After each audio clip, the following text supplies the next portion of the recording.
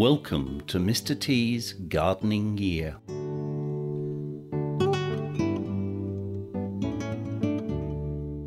A series of podcasts, often weekly, that follows what Mr. and Mrs. T are up to in their garden. They're amateur gardeners, so this podcast only records their activities, their successes, frustrations and failures. And the series is not what a horticultural expert would do.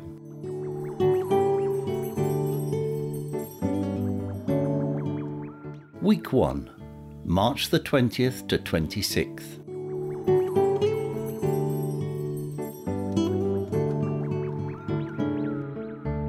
Monday the 20th of March. Today is the equinox. You might wonder why I've waited until March the 20th to start this series, but to me, the spring equinox is the start of spring. And I think that spring is really, for many people, the start of the time when they realise that their garden is growing again. One of my favourite plants that we've managed to grow quite well here in our garden are our hellebores.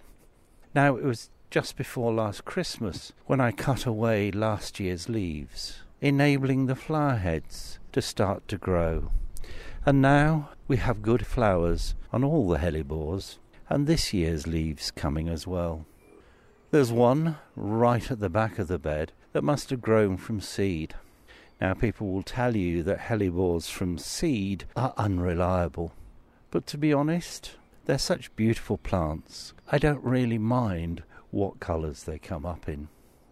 It's a mild morning, but drizzling, and heavier rain is forecast for later in the day. I don't think I'm going to be out digging in the beds, which anyhow are somewhat waterlogged at the moment.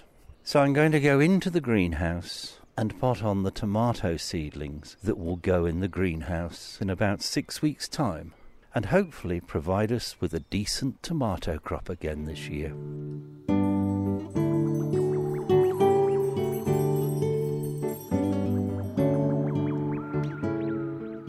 It's Tuesday the 21st of March. Not quite so mild as yesterday, but it is dry, and I'm going to get on with one job that I've been putting off for a while. We've got a fence at the front of our house, and just on the other side of that fence there's a lane which leads down to a local pub. Now, I'm responsible for keeping the other side of the fence tidy, and over the years I've cut back a number of the self-grown trees, mainly sycamore and also hazel. In both cases, if left to their own devices, they can grow very high. And when I started to cut back the hazel a few years ago, it was interfering with the telephone wires, and I had to be very careful that I didn't break the wire. I'm going to do a lot of clearing. There's a lot of dead matter there, a lot of leaves, and then once I've cleared it, it can go in the garden waste bins and be picked up in a couple of weeks' time when the council come back.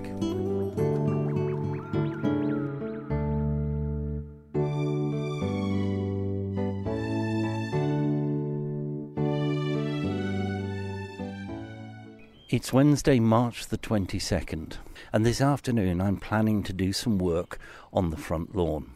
The front lawn gets very dry in the summer and has never been very good, and therefore it's always looked rather scrappy. My wife had a wonderful idea 18 months or so ago, which was to give up on the lawn and make it into a wildflower meadow. So in the autumn of 2021, we did everything that the people who sold us the seeds had told us to do, and sowed the seed, which the pigeons then got very fat on. And last year, yes, we did have 1 or 2 wildflowers, but mainly a very untidy, weed-ridden patch with a bit of grass and an awful lot of galloping red sorrel.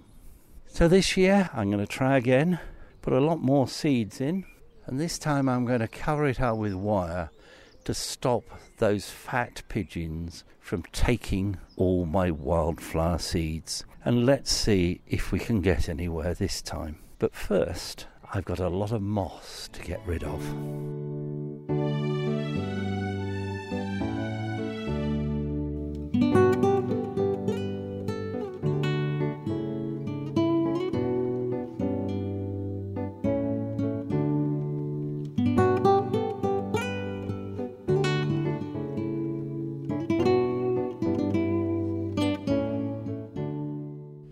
Thursday, March the 23rd. Weather forecast has wind, patches of sunshine and quite a lot of rain in it. So I'm going to do a bit more on the front lawn. Although I've run out of chicken wire, I'm going to cover up the seeds I put down, and hopefully the friendly pigeons won't have too much to eat.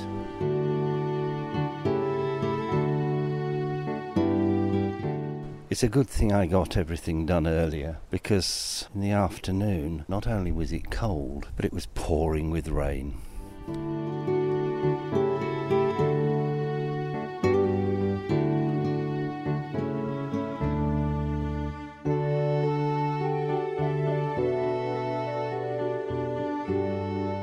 Friday the 24th of March.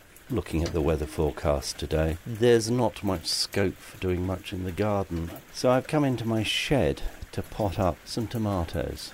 These tomato seedlings are for cherry tomatoes, which will grow in pots, and hopefully we'll get a good crop again. Half a dozen of them will go up to my daughter in London, who's managed to have some very good crops over the last couple of years. Of course, it's significantly warmer in central London where she lives. And before you comment, yes, the fibre pots that I'm using to pot on these tomatoes do have, I think it's about 50% peat in them, unfortunately. But I bought a good few hundred some years ago, and before I buy new ones I'm going to use up this stock. I do, however, try to make sure that we're as green as possible, and so the potting compost that I'm using has come from waste from the kitchen, waste from the garden, and reusing old plant compost that I have bought, making sure in the last few years that that has been peat-free. So hopefully my potting on mixture is wholly organic without any peat in it at all.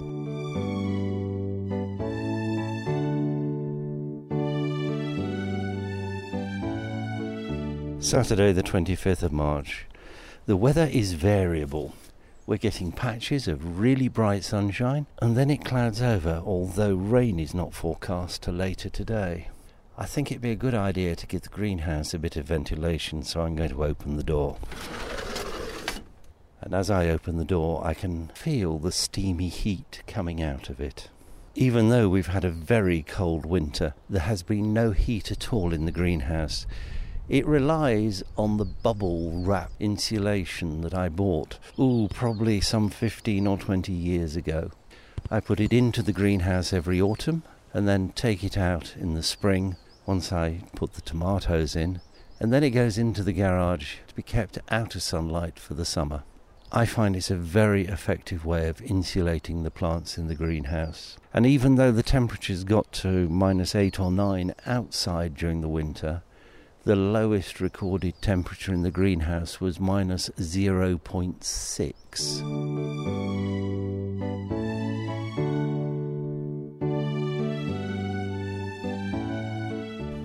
I have always liked alpine plants. I have quite a large bed which has quite a few alpines in it, though I think quite a few may have died in the winter.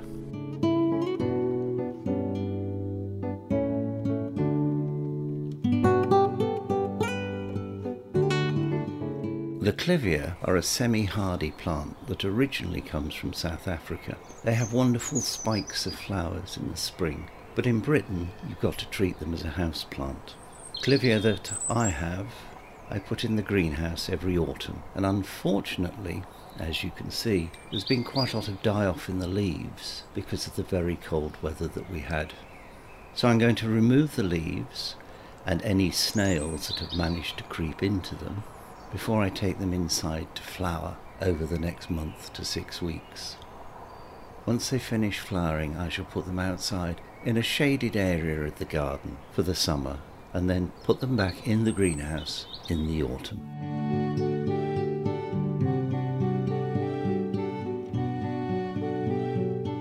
Mr. T's Gardening Year is published by the Mr. T Podcast Studio. Thank you very much for listening.